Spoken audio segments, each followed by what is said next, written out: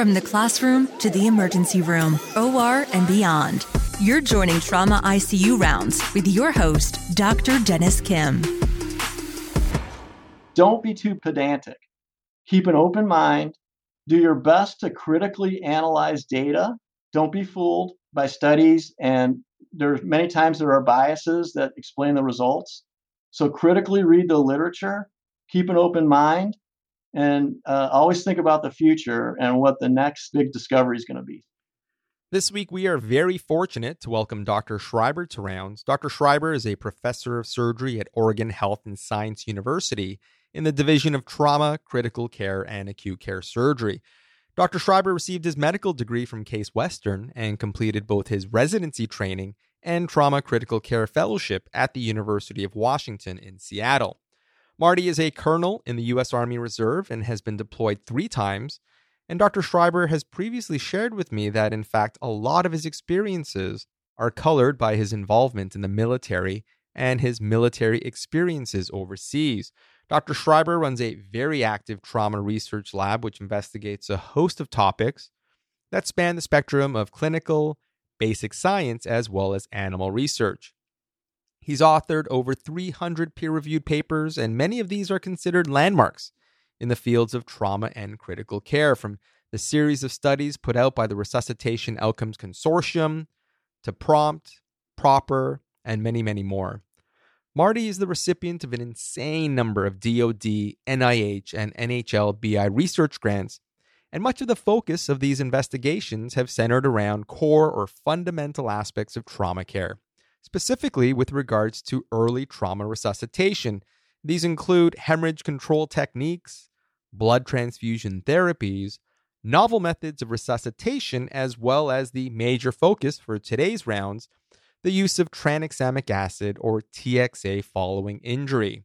Side note, Dr. Schreiber and I were both inducted as fellows of the American College of Critical Care Medicine last year, and at more recent surgical meetings, we've had the opportunity to casually discuss the results of his recently accepted paper to JAMA, which is a randomized controlled trial of pre-hospital TXA administration in patients with traumatic brain injury. So Dr. Schreiber, welcome to Rounds. I am so excited that we're finally able to sit down and catch up. It's kind of amazing that it took a global pandemic before we could get our schedules coordinated. But just to jump right in, a lot of work that you've done has had a significant impact on how we practice modern trauma and critical care. And yesterday was National Stop the Bleed Day, and in the past, I know that you've done quite a bit of work in terms of the use of hemostatic dressings and the development of these dressings, as well as the use of tourniquets.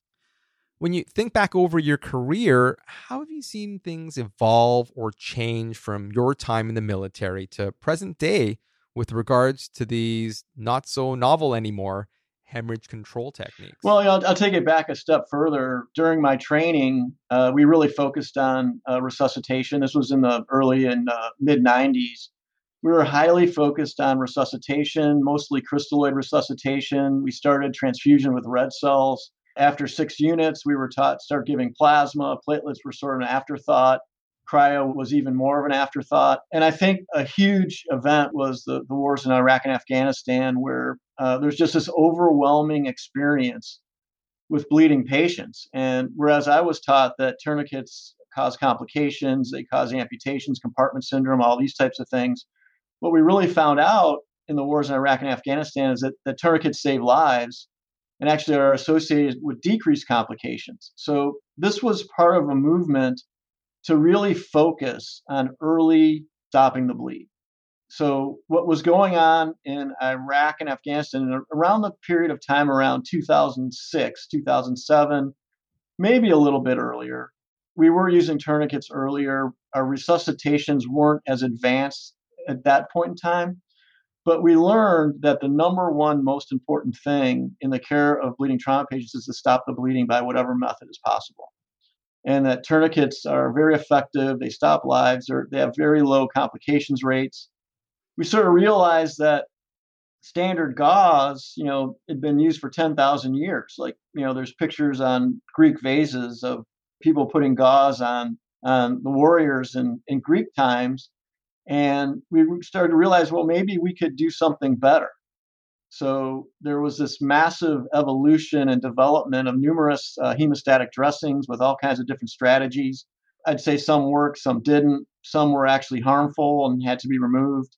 But that sort of technology continues to advance, and we really are focused now on early hemorrhage control. And I think Stop the Bleed evolved out of that type of thinking, because when we had a massive event like at the Boston Marathon and numerous people bleeding, it was really brought to the attention of the public that we didn't have effective methods. We had developed those methods in military times, and those were translated very effectively.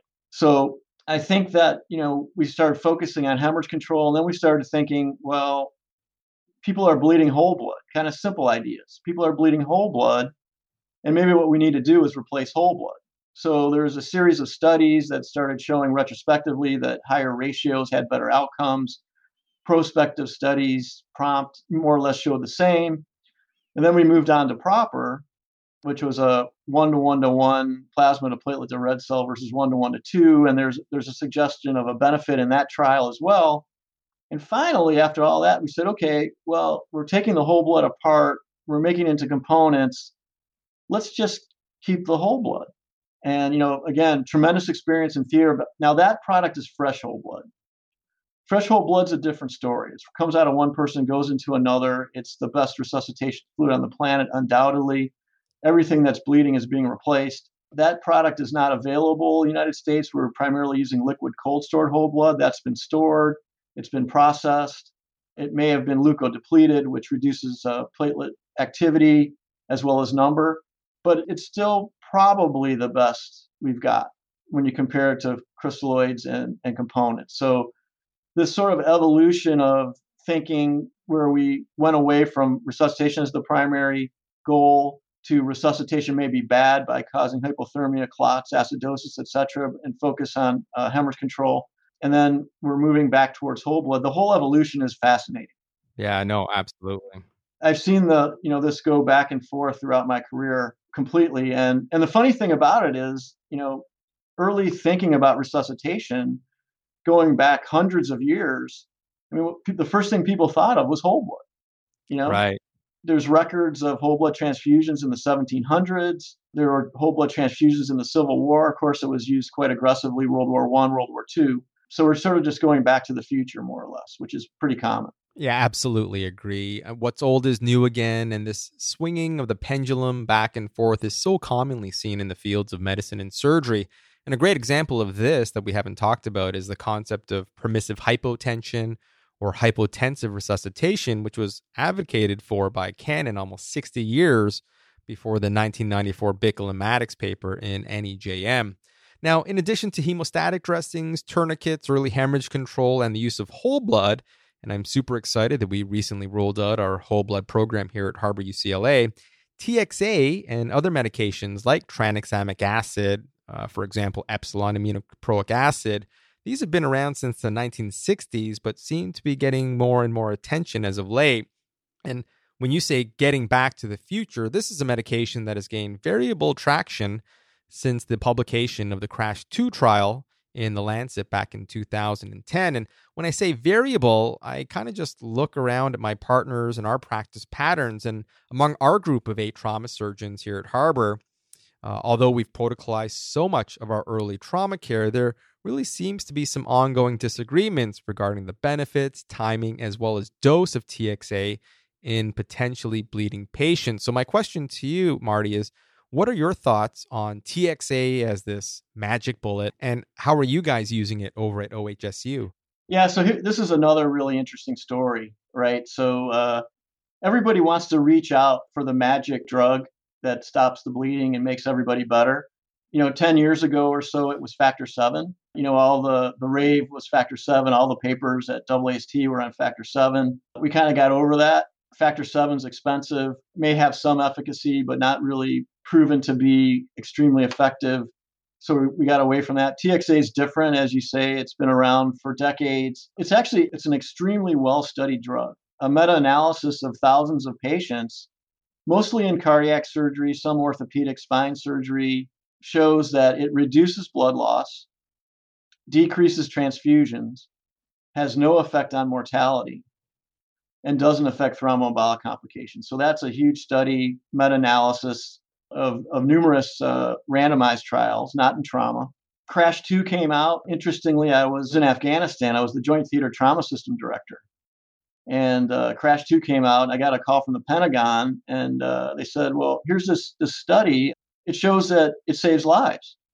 Why aren't you giving it to our soldiers? And I said, well, sir, a couple reasons. I have some issues with the study. I'm not convinced that it's as effective as you may think. And second of all, you have not authorized it for my use. So I don't have it to give to anybody.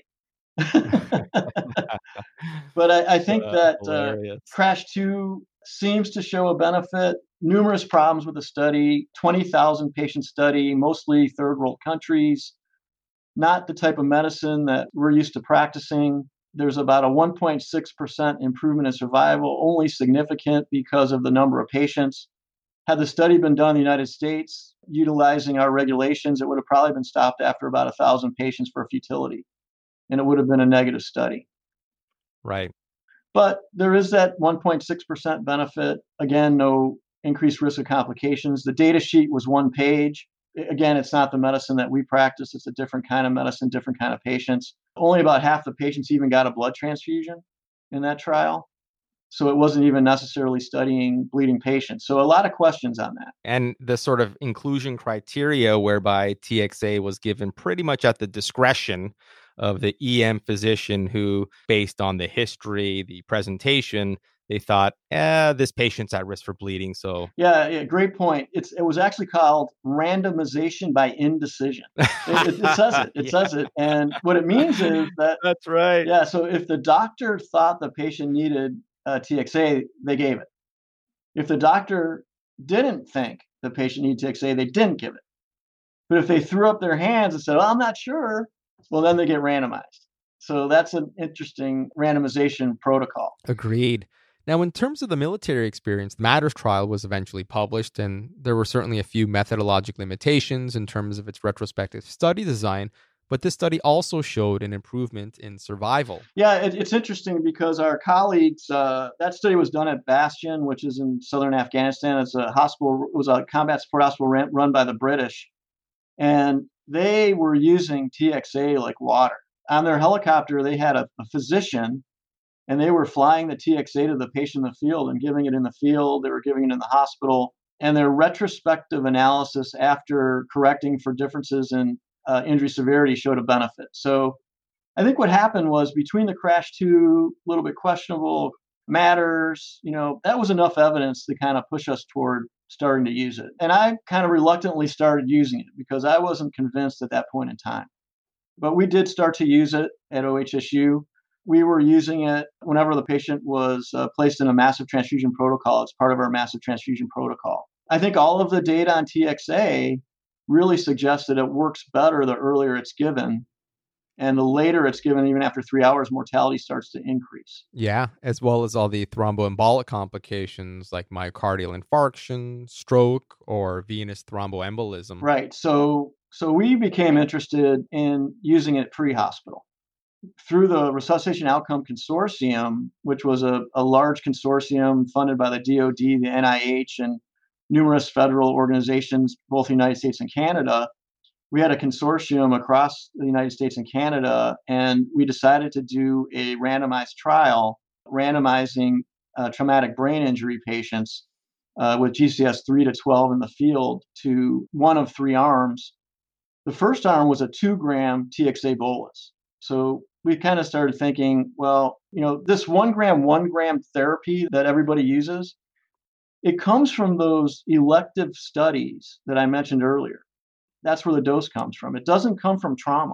Right. So we're talking more along the lines of cardiac and perhaps OB surgery. OB, spine, orthopedics, surgeries that go on for a long time, and there's ongoing injuring and bleeding.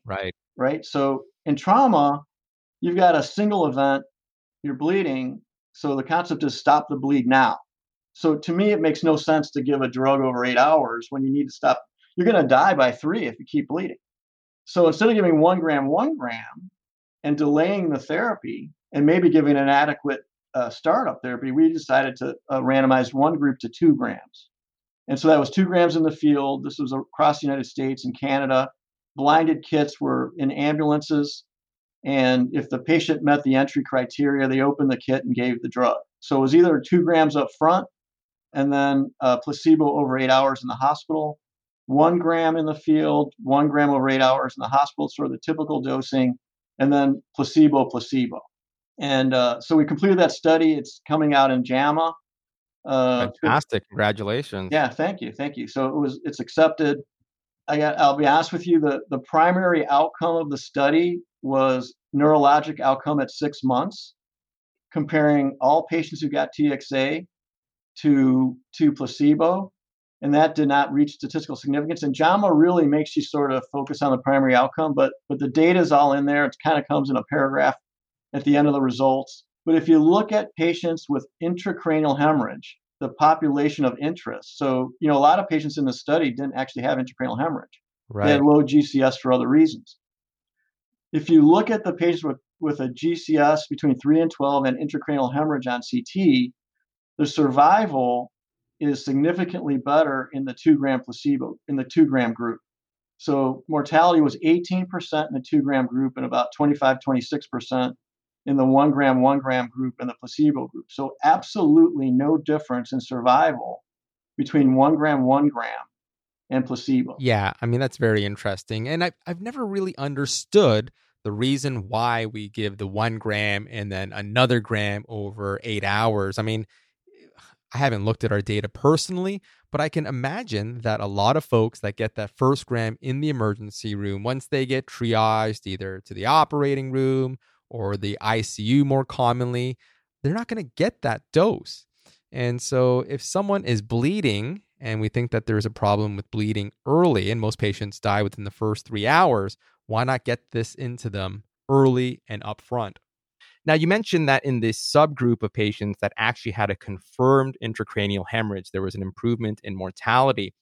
I know that previous studies that have looked at things like, for example, platelets or DDAVP for hemorrhage progression radiographically have looked at exactly that. So you look at the initial scan, patient gets a drug or intervention, then you repeat the scan to see, is there a change maybe in the volume of bleeding? Was that something that was looked at in the study? And was there anything significant there? Yeah. So really good question. So I have to give you a little background to answer that question. So with the mortality of 18% versus 26%, it turns out that almost all the difference was in the first 10 hours, which we found to be really interesting. For sure. But when you do that, when that happens, you get a survival bias.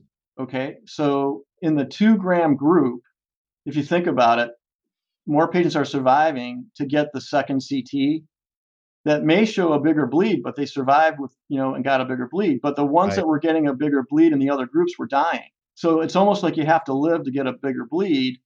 So you have a survival bias. So despite that bias, there was no difference in the increase in the size of the hemorrhage. Now, the other thing that was really interesting is that all the patients had TEGs on arrival to the hospital. Not a single bit of difference between the TEGs in all the groups. So you could have gotten 2 grams in the field versus placebo. The TEGs were identical. And not only were they identical, but when we looked at fibrinolysis physiology between shutdown physiologic and hyperfibrinolysis and broke those down in the groups, no difference between the groups. So we have a couple of interesting findings. We did not show a decrease in the increase in the size of the bleed, and there was no difference in the TEG. So this started to lead us a little bit down a different pathway and say, well, maybe the TXA has nothing to do with bleeding. Right. And we're sort of hypothesizing that what kills these patients in the first 10 hours is cerebral edema and herniation. What's happening is that the TXA is actually through a plasmid mechanism sealing the endothelium and preventing cerebral edema. Yeah, and that's a really interesting hypothesis. And I know that several folks have tried to put forward some mechanism or theory as to why TXA would result in improved survival, because it doesn't look like it's related to its role as an antifibrinolytic. And so just to take a step back in terms of mechanism of action, maybe you could explain to our listeners how TXA actually works. And then at the same time, why is it that patients who are getting an antifibrinolytic aren't getting more clots or thromboembolic complications. You would think that if clot wasn't breaking down, they might be at risk for these complications. Well, I think, so TXA is a lysine analog that binds, preventing the breakdown of fibrin into the fibrin split products and D-dimers. So what it does is it prevents the breakdown of established clots. So by doing that, what you might think is, well, if you have clots, they're not being physiologically broken down as they should be. Could that increase the risk of DVT? But again, massive meta-analysis, no increased risk. Our study was actually interesting. There was no difference in DVT or PE between the 2-gram group and the placebo group. It was about 9% in those two groups. The 1 gram group actually had a 4% risk of DVT PE. But, sometimes if you study enough things, something's going to come up significant. But no difference between 2 grams and placebo. But, so I don't think that, TXA, hypothetically based on its mechanism, is not making the patient hypercoagulable. It's just preventing breakdown of clot. So that may not cause, more DVTs and PEs. And again, in our study, no difference in the TEG at all. Even in the LY30, the amount of lysis at 30 minutes, there was no difference there. Yeah, so it seems like there seems to be some sort of, as you alluded to, anti-inflammatory mechanism maybe that we don't completely understand that may be responsible for some of the improvements that we're seeing in outcomes like survival or neurologic outcomes. Yeah, I think that, there are a couple of potential mechanisms. One is anti-inflammatory, but the other one is through protecting the endothelial barrier. And we're sort of focused on that right now. We're wanting to study that further because it really doesn't seem to be the bleeding that's being affected in our study. That could be different in a trauma study, So one of the things we want to do is study that mechanism. The other thing we're dying to do is a 2-gram hemorrhage study. That would be great. A 2-gram field hemorrhage study. Absolutely. Yeah. So I'll tell you that the Committee on Tactical Combat Casualty Care, which establishes the guidelines for the initial management of wounded warriors, 2 nights ago voted to give all patients, both head injuries and bleeding patients, in the field 2 grams. So one of the other avenues of investigation now that we're looking at is, would an IM injection of TXA be equally effective? So think about it. Every warrior carries an auto-injector filled with 2 grams of TXA. If they're injured and bleeding, they can pop a little 2 grams right into themselves. Yeah, that would be really interesting to see. The lack of a need for an IV, an auto-injector that they carry on them. I mean, that really seems to be the way we should be going. Yeah. And, since we talked and I first heard about this study, we've been giving 2 grams up front to pretty much all of our trauma patients as they come in, and our pharmacists in the ER have been great about that. I think one of the things about TXA is, as more and more data has come out with the use of TEG and ROTEM and the identification of hyperfibrinolytic patients using the LY30 and physiologic shutdown, some folks are saying that maybe we should be more selective, and for those centers that do have used the TEG, to kind of determine yay or nay for TXA. Yeah, I'm totally against that idea. Awesome. I'll tell you why. I'll give you 2 good reasons. Great. Number 1, it doesn't appear to have any effect on the TEG, as I mentioned. Right. And number 2, to get the LY30, you're going to have to wait about 30, 40 minutes. So you've already got the time to get to the hospital. Then you've got the time to get that TEG. You're looking at intrinsically waiting at least an hour or more before you can even give the drug. Right. Again, we know it's most effective the earlier it's giving. I will not delay the drug. There's not a speck of data that suggests that using a TXA-guided mechanism to make that decision benefits the patient, but we know waiting hurts the patient. Absolutely. Yeah. Good. I think that's probably one of the key take-home points here. And I can't wait to actually have my colleagues listen to this episode and others in the trauma community. So it's always nice, when there's evidence that support your own biases and personal opinions. Right. But I mean, obviously there's not evidence for everything, right? So you make the best decision. So the interesting about this, you talk about biases. Anything you do could have biases, right? So if somebody does a study Mm-hmm. that looks at using the TEG to dose the TXA, that study is automatically biased because they waited to give the drug. Agree 100%. And the risk benefit ratio of the drug probably evolves over time with the greatest benefit early. The longer you wait, the benefit goes down, the risk goes up. So you're biasing the study toward more risk. So I think it's a really bad idea. Obviously both neither CRASH 2 nor MATTERS, which is the reasons that we give TXA, use TEGs. So I think this is an example of smart people getting a little too smart. We never do that. And then in terms of your study and CRASH 3, which again was another TXA study, this time in TBI patients and a very broad or wide spectrum of TBI patients, what are the major differences for the listeners to understand between CRASH 3 and your trial? So CRASH 3 is another kind of CRASH 2 style 17,000 patient deal, again done in third world countries. I imagine that the care of a head injury patient is probably a little bit different in a place like Afghanistan or Pakistan than it is in the United States. That is also true. That they studied, again, either placebo or 1 gram, 1 gram. They did not study a 2-gram dose. Their primary outcome was a mortality outcome, which actually was negative. Mm-hmm. But when they did their sub-analysis, they found a survival benefit in the mild to moderate patients, which to me is very interesting because I don't think a mild brain injury patient should die. Again, it's a different treatment area. Right. So I wonder if the results are even applicable. Our study is different because the survival benefit we saw in patients with intracranial hemorrhage was all in across the board, all GCS 3 to 12. Yeah. And so your study did not include patients with mild TBI, and these were all moderate and severely injured head patients. Correct. Exactly right. And the reason why is what I just said is, a mild head injury patient shouldn't die. Absolutely. So it's not a good population to study because you can't show a benefit. One of the questions that I did have after going through the manuscript, in terms of other pharmacologic interventions, so we look at patients that got different doses of TXA or placebo. When it comes to the ICU care in that study, do we know what was happening during the critical care illness phase of things, especially with regards to things like use of EVDs or ICP monitors or other pharmacologic adjuncts like beta blockers in the post-injury phase?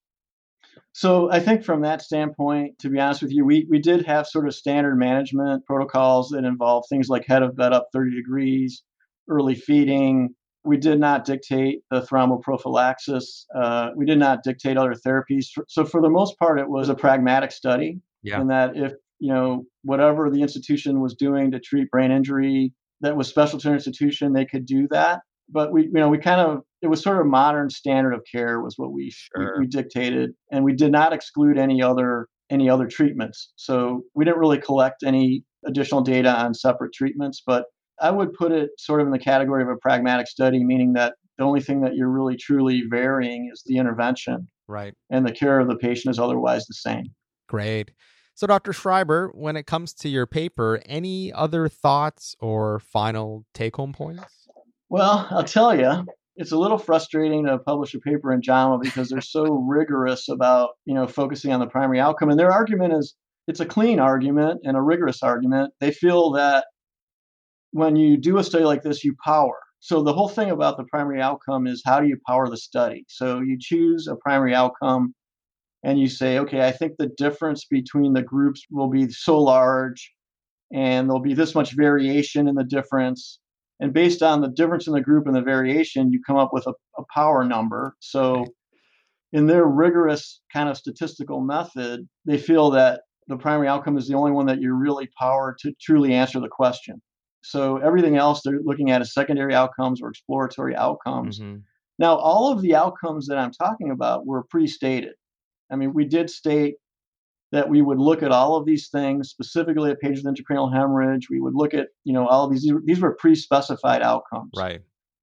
But, other journals, like for instance, Lancet, that published the CRASH 3 paper, it looks much more like a positive study. So if that study was published in JAMA, it would look much more like a negative study. So I think Just from a scholastic standpoint, people should think about, what they read in the journal is largely determined by how rigorous the journal is with reference to statistics and outcomes, et cetera. Yeah. So we actually plan to turn around and publish another paper in Lancet and look specifically at the secondary outcome of intracranial hemorrhage. And the other thing that's really interesting, and we haven't talked about it yet, is so about 56% of our patients actually had an intracranial hemorrhage. That meant there was 44% patients that didn't. Mm-hmm. In general, those were not significantly injured patients. They went home early.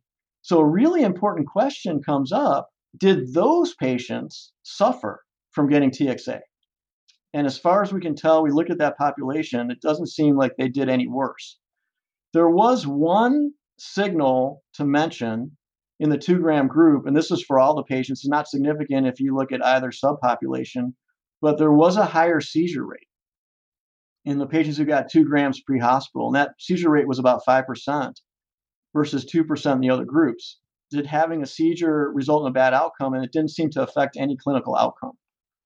So we did find a higher seizure rate. That is something to think about. The higher the dose of TXA, especially in brain injury patients, the greater the risk. Right. And that is a known side effect or complication of tranexamic acid. Right. One of your questions might have been, well, why didn't you pump it up to 4 grams or 5 grams? And I think that will probably be that'll end up being the limiting factor in the dosing. And among patients that had a seizure, are these early seizures that are happening in the pre-hospital setting? And did these patients get an AED? So, well, let me just take one step back. So how do we define a seizure, right? It's not that easy. Well, they made a funny movement. Well, they made a funny movement and the medic treated it. Okay. So the medic thought it was enough like a seizure, so they treated it. Okay. So not confirmed via EEG or Cerebell or brain stethoscope. This is purely a clinical diagnosis in the field. Gotcha. Yeah. And most of them happened early. So we did treat them as if they had a seizure and they did get seizure prophylaxis as well. So I think that is a consideration, is the seizure risk.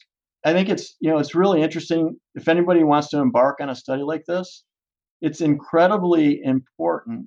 The assumptions you make in a study like this are just so important in terms of power and what your outcomes are going to be and whether it's a positive or a negative trial. I can't overemphasize that. I didn't get it. When I first started doing this, I'm like, I didn't get it. Why are we sitting around the table talking about the primary outcome so much? And now I understand everything emanates from the primary outcome. The number of patients, the likelihood of seeing a positive study, and all those things are determined by it. Yeah. But we have a massive data set here. We have all the clinical data. We have all the scans on all these patients. We have all their MRIs, and we have all the inflammatory mediators, endothelial markers. We have an enormous library of data, and we're going to be publishing papers. Yeah. Yeah. Henceforth, the post hoc analyses and let the fishing expeditions begin. Exactly. Well, Dr. Schreiber, I know you are such a busy man and trauma surgeon, academician, and so I don't want to hold you too long. But are there any final thoughts, words, or clinical pearls that you'd like to leave for our listeners? And this can be anything from your most recent study to research or professional development. Well, let me just impart a little wisdom, I'll say. Fantastic. After a long career. Number one, don't be too pedantic. Whatever you think is absolutely right today may not be right tomorrow. And I'll start with the crystalloids. I trained at Harborview, University of Washington, Seattle. And I had a T-shirt, and it had all these equations on it for oxygen consumption, oxygen delivery, cardiac output. Oh, I love it. And all these geeky equations. And it said Harborview, where the answer is always fluid. So, we had ICUs full of these, great. Michelin people and organ failure, and we stopped giving the fluid and all that went away. So don't be too pedantic. Yeah. Keep an open mind. Do your best to critically analyze data. Don't be fooled by studies. And many times there are biases that explain the results.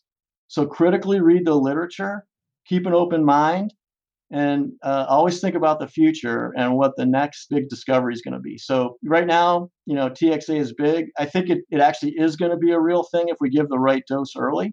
But you know what? maybe we'll do a 2-gram TXA trial and find no benefit. I don't know. We'll see. I'm not too attached to anything at this point in my career. And if Peter Ree gets involved, maybe there'll be like a 21-gram TXA bolus or something.